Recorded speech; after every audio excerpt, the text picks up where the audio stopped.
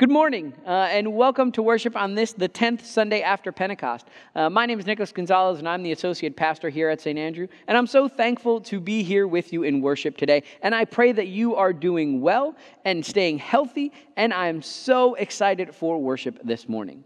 As we begin, we do so in the name of our triune God, in the name of the Father, and of the Son, and of the Holy Spirit.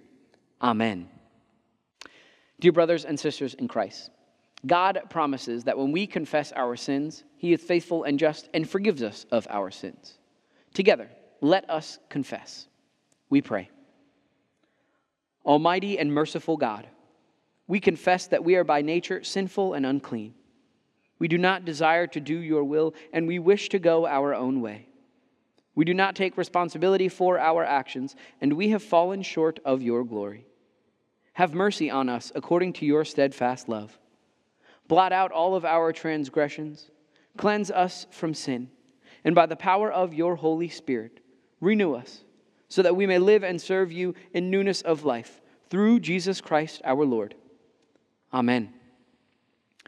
In His great love for you, God sent His one and only Son into the world to die for you so that you would know forgiveness and grace. Therefore, as a called and ordained servant of Christ, and by His authority, I declare to you the entire forgiveness of all of your sins. In the name of the Father, and of the Son, and of the Holy Spirit. Amen.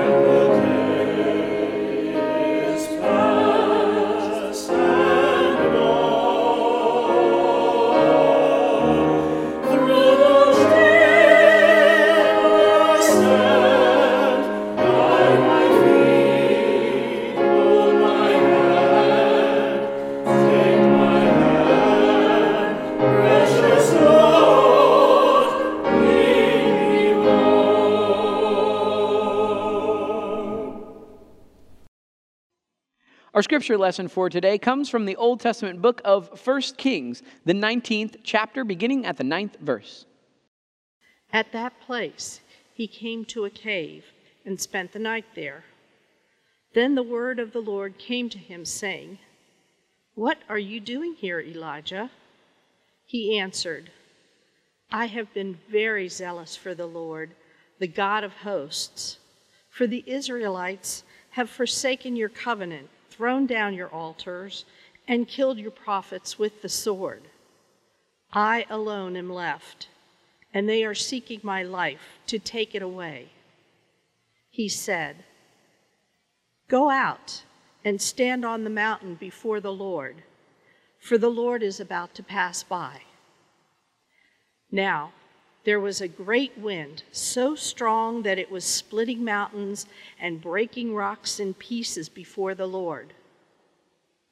But the Lord was not in the wind. And after the wind, an earthquake. But the Lord was not in the earthquake. And after the earthquake, a fire. But the Lord was not in the fire. And after the fire, a sound of sheer silence. When Elijah heard it, he wrapped his face in his mantle and went out and stood at the entrance of the cave. Then there came a voice to him that said, "What are you doing here, Elijah?" He answered, "I have been very zealous for the Lord, the God of hosts. For the Israelites have forsaken your covenant, thrown down your altars, and killed your prophets with the sword. I alone am left, and they are seeking my life to take it away." Then the Lord said to him, "Go, return on your way to the wilderness of Damascus. When you arrive, you shall anoint Hazael as king over Aram. Also, you shall anoint Jehu, son of Nimshi, as king over Israel, and you shall anoint Elisha, son of Shaphat, of Abel Meholah, as prophet in your place. Whoever escapes the sword of Hazael, Jehu will kill. And whoever escapes the sword of Jehu, Elisha shall kill. Yet I will leave 7,000 in Israel, all the knees that have not bowed to Baal, and every mouth that has not kissed him."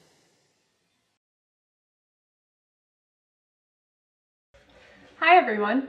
Can you think of a time when you asked God for help? Maybe you were struggling to study for a test, so you asked God to help you focus. Maybe you or someone you know felt sick, so you asked God for healing. Maybe someone was mean to you, and you asked God to help you forgive them. God is always there to hear our prayers and help us when we need it. I'm going to give you 3 one-word prayers that you can pray anytime and anywhere. The first prayer is help. When we feel sad, confused, or afraid, we can cry out to God and tell him that we need help. In today's Bible story, Elijah felt discouraged and afraid. He brought his pain to God, and God gave him strength. The second prayer is thanks. Don't forget to thank God for all the blessings he has given us. We can thank him for our family and friends, our health and safety, and for his amazing love for us. The third prayer is wow. When we feel happy, surprised, or amazed, we can praise God.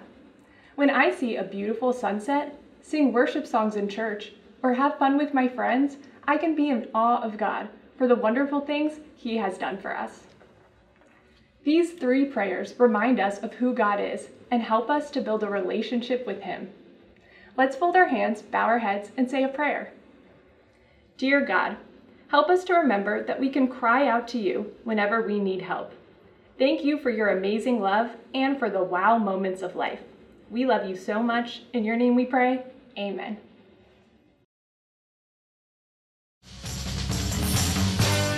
Nowhere to run to, baby. Nowhere to hide. Got nowhere to run to, baby. Nowhere to hide. It's not love. One of the great pop tunes of the mid-1960s was a song called Nowhere to Run by Martha Reeves and the Vandellas, which when you heard that song, it made you just want to get up and start dancing. Although ironically, the lyrics to that song were about a woman who was trapped in a bad relationship that she couldn't get out of and had nowhere to run to and nowhere to hide. And what's really interesting about that is that Lamont Dozier, who was the songwriter, was interviewed years later, and he admitted that those lyrics were actually designed to be a metaphor for all of the conflicts and all of the unrest that was going on in our country at that time. In the aftermath of the assassination of President Kennedy, in the context of the Vietnam War, protests at home, and the ongoing struggle for civil rights, including voting rights. And so curiously, Nowhere to Run by Martha Reeves and the Vandellas became something of a theme song or an anthem, both for those who were serving in Vietnam and for those who were back home and were experiencing racial, social, political, military conflicts, interrupted dreams, strained relationships, and threats of various kinds, leaving a lot of people in our nation feeling like they just had nowhere to run to and nowhere to hide.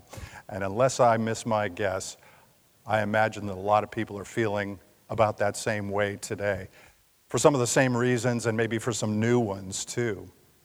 And if that's the case, then what I can tell you today is that you're in the good company of the prophet Elijah, who we meet in Scripture at the lowest point of his life and his ministry when he actually does run and he goes into hiding.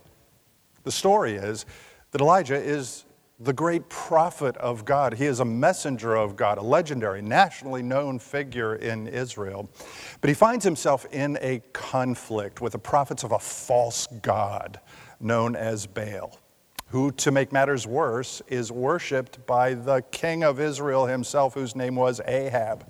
And so Elijah goes to Ahab, tries to convince him to change his ways, reject that false god and his prophets, and return to the Lord. Ahab refuses, sends Elijah away. And left with no other choice, Elijah responds by ordering the defeat of the prophets of Baal, which takes place at a location called Mount Carmel, where a group of us from here at St. Andrew visited on Election Day of 2016, speaking of voting. And even though the battle was decisive and the victory was won, Ahab the king is furious, which is nothing compared to the outrage of his wife, Queen Jezebel, who was a big-time Baal worshiper and was really, really bad news in every other way. And Jezebel, in her fury, takes a vow to have Elijah the prophet hunted down and killed. And so here is this guy who has bet his life on the Lord, on the message of the one true God, and he believes that he has done the right thing in order to save his country from this false god and from these profoundly ungodly leaders. And yet, instead of being hailed as a great prophet or even a hero, he is found running for his life into the desert.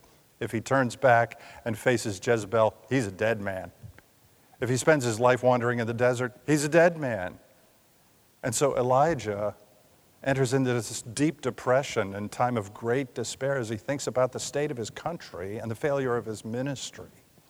Ultimately, he ends up in a cave, hundreds of miles away from Mount Carmel, at a place called Mount Horeb, which is better known to you and me as Mount Sinai, where God met Moses and laid down the law. And that's where the curtain rises on today's passage from 1 Kings chapter 19. But before we get into what happened there, let me just say to you that if you ever find yourself feeling kind of depressed or in despair, even though you are also a person of faith, maybe great faith, if you ever find yourself feeling like you just want to run away from all of the conflicts and the tensions that may be existing in your life, maybe because of a personal or a professional conflict or an injustice or a relationship in which you feel trapped and you can't get out of, instead of facing it head on in one way or another. If you ever find yourself wondering why in the world anybody would have to pay a price for doing the right thing at home, at work, in society, in government, in terms of standing up for your faith, then like I said, you're in the good company of the prophet Elijah. You understand the person who has a hard time fathoming how a ruthless scoundrel can prosper and an innocent, hard-working person of faith can get cancer and die.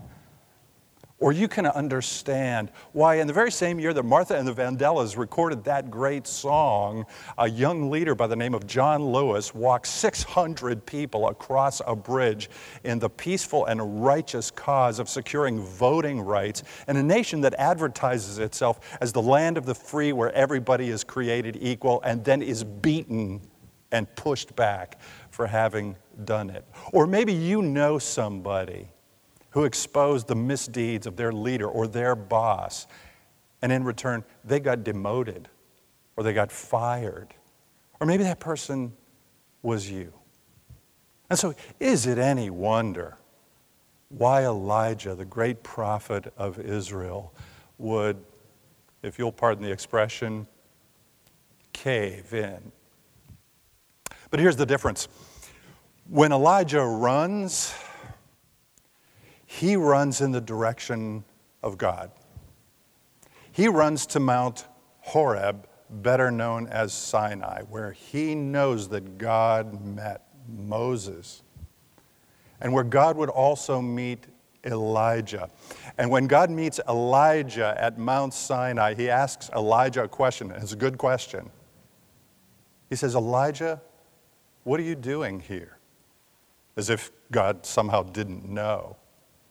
And yet in response to that question, Elijah pours his heart out to God. He says, well, I'm here because my life has fallen apart. My ministry has backfired. My dreams are shattered. Israel is still unfaithful. Its leaders are still corrupt. And I got to sleep with one eye open because Jezebel is out to get me. And so quite frankly, Lord, I would just as soon lay down and die right here, right now.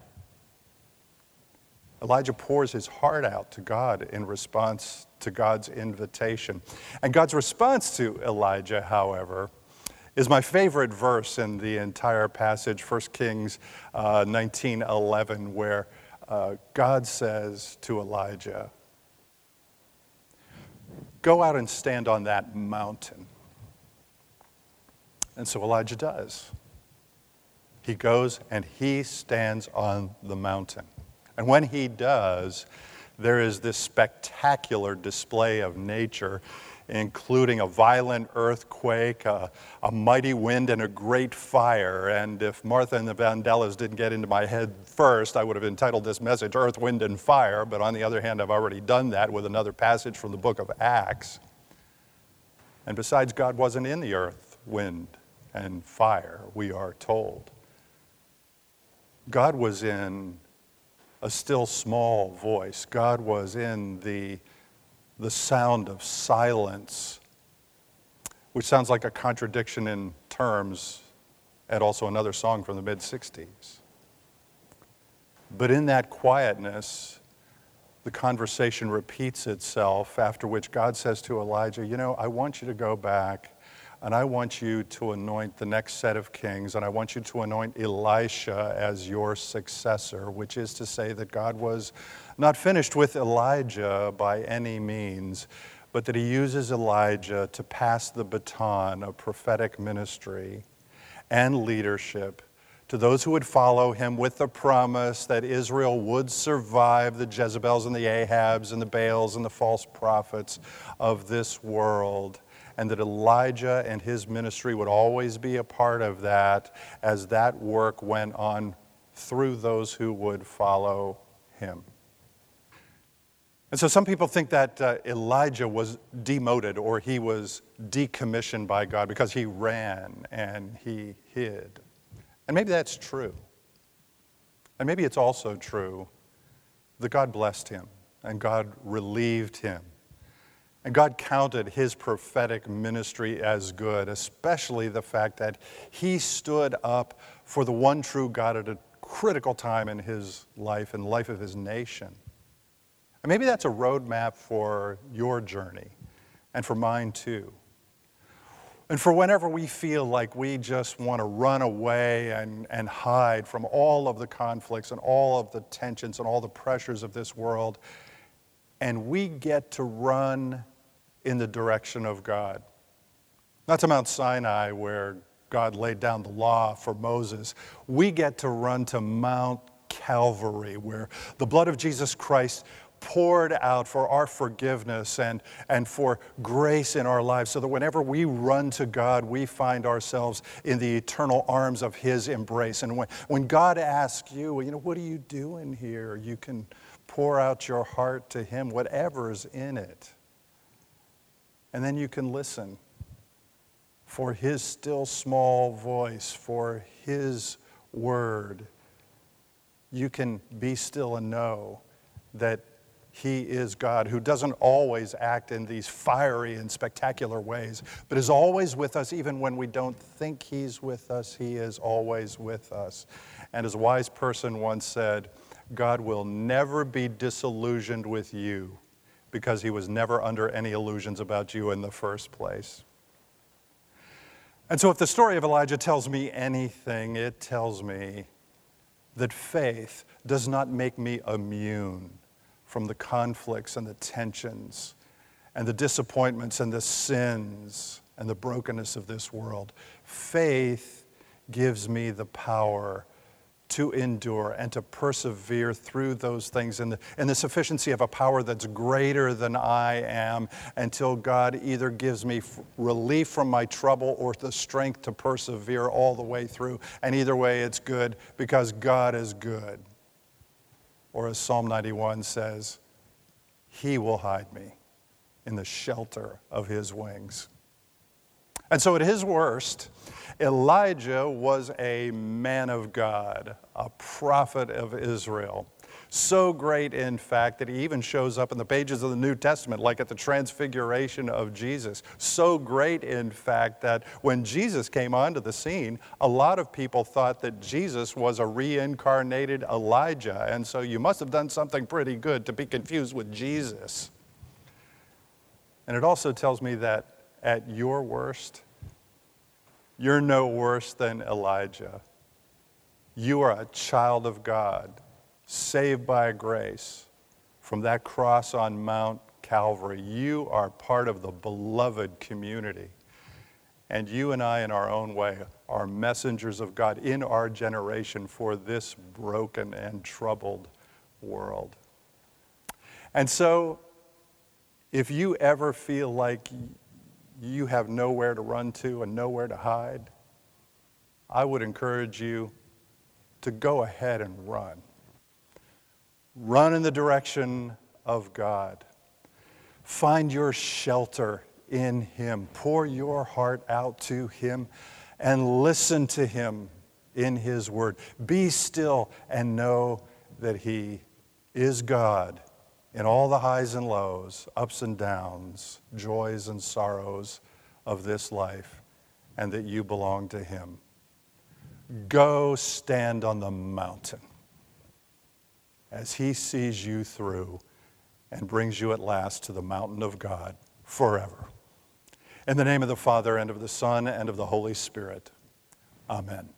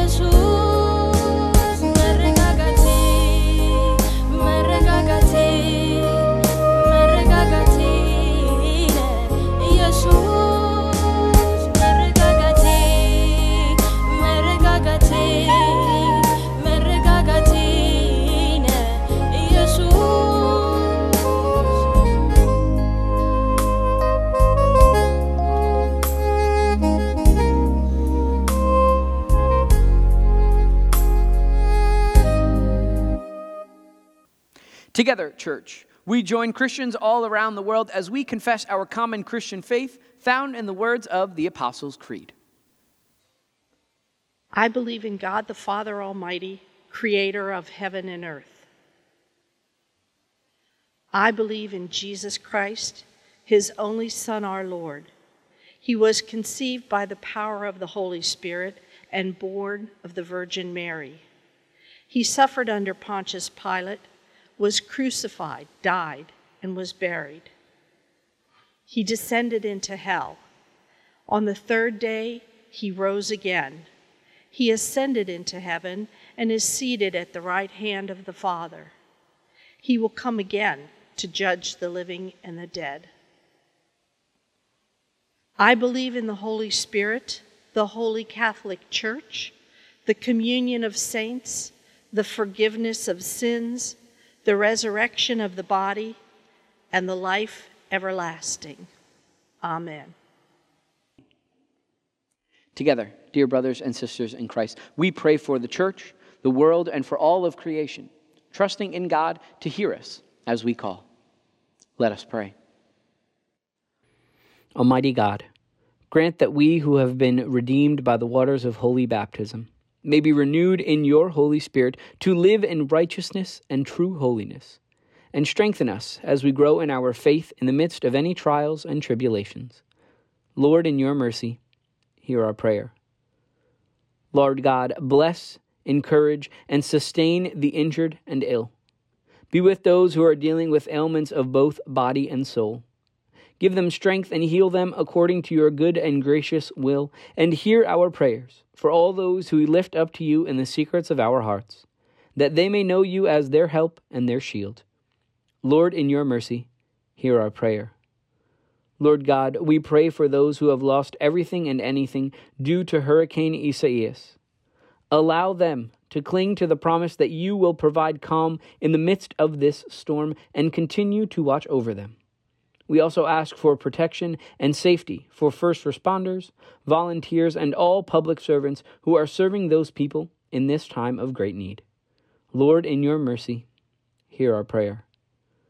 Gracious God, in the midst of evils and perils of this world, we ask for your protection and seek your comfort. We pray especially for those who are suffering loss, pain, and anguish in Beirut. Give them a measure of your strength and comfort them during this time of great need. We also ask that you would be with those who are investigating and those who seek to provide protection for those people. Watch over them, and may they find rest in the peace that comes through Jesus Christ, and may they know that you hold them in the palm of your hand. Lord, in your mercy, hear our prayer. Faithful God, you called Elijah out of hiding and protected him in the face of persecution. We ask that as we face the perils of this world, you would protect us and watch over us always. Help us to remain steadfast in our faith and turn to you as the source of our power and might. Give us confidence in your promises, and may we trust in you to lead us and be with us all the days of our lives. Lord, in your mercy, hear our prayer. Heavenly Father, into your hands we commit all for who and for what we pray, trusting in you as together we pray the family prayer of the Church. Our Father, who art in heaven, hallowed be thy name.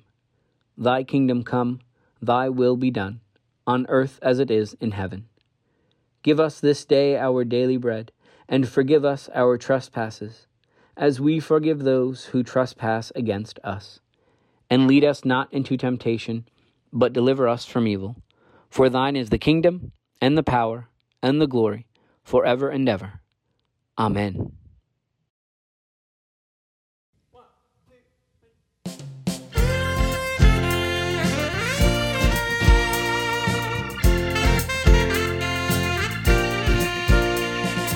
These are the days of Elijah, declaring the word of the Lord. And these are the days of your servant Moses, righteousness being restored.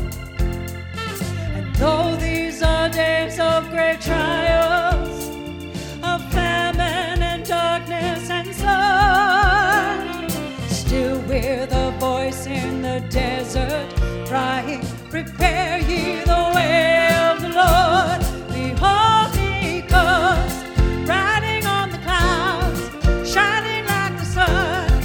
At the trumpet call, lift your voice. It's a year of jubilee, and out of Zion's hill salvation comes.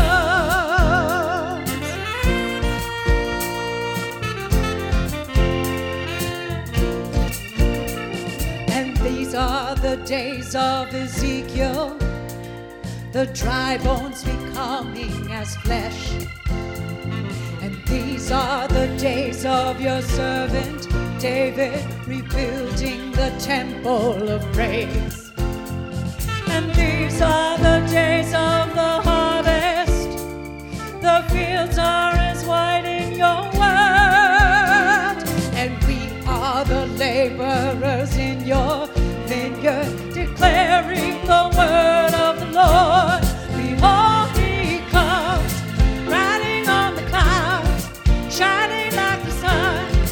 At the trumpet call, lift your voice. It's a year of jubilee, and out of Zion's hill salvation comes.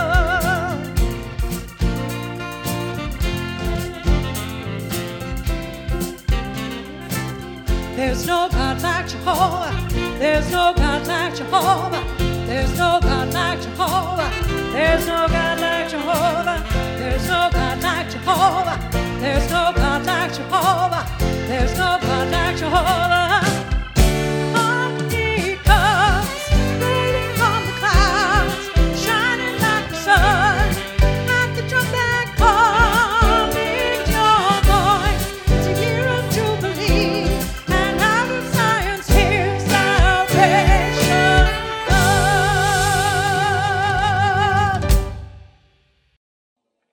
Church, receive this blessing. The Lord bless you and keep you. The Lord make his face to shine upon you and be gracious unto you. The Lord look upon you with his favor and give you his peace. Amen. Go in peace and serve the Lord. Thanks be to God.